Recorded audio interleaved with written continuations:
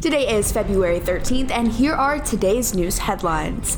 President Donald Trump appears to be leaning towards an agreement that would prevent a second government shutdown, but also gives a fraction of the money Trump is demanding for a wall.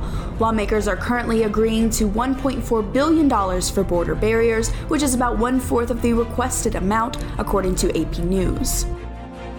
A former Chesterfield County public school teacher is suing the district over discrimination, mainly for not looking feminine and requesting accommodations for her disability, according to the Richmond Times-Dispatch. The article includes that the teacher, Dina Persico, identifies as a lesbian and has Asperger's syndrome.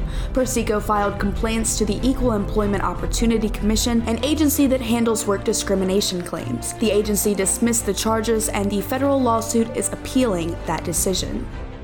A bill was killed in the Virginia General Assembly that would have licensed student loan services. The bill passed in the Senate but was killed in the House Commerce and Labor Committee. Students are issued loans from the federal government, and the servicing companies oversee the repayment of the loans. According to the U.S. Department of Education, 90% of all current student debt is owed to the federal government.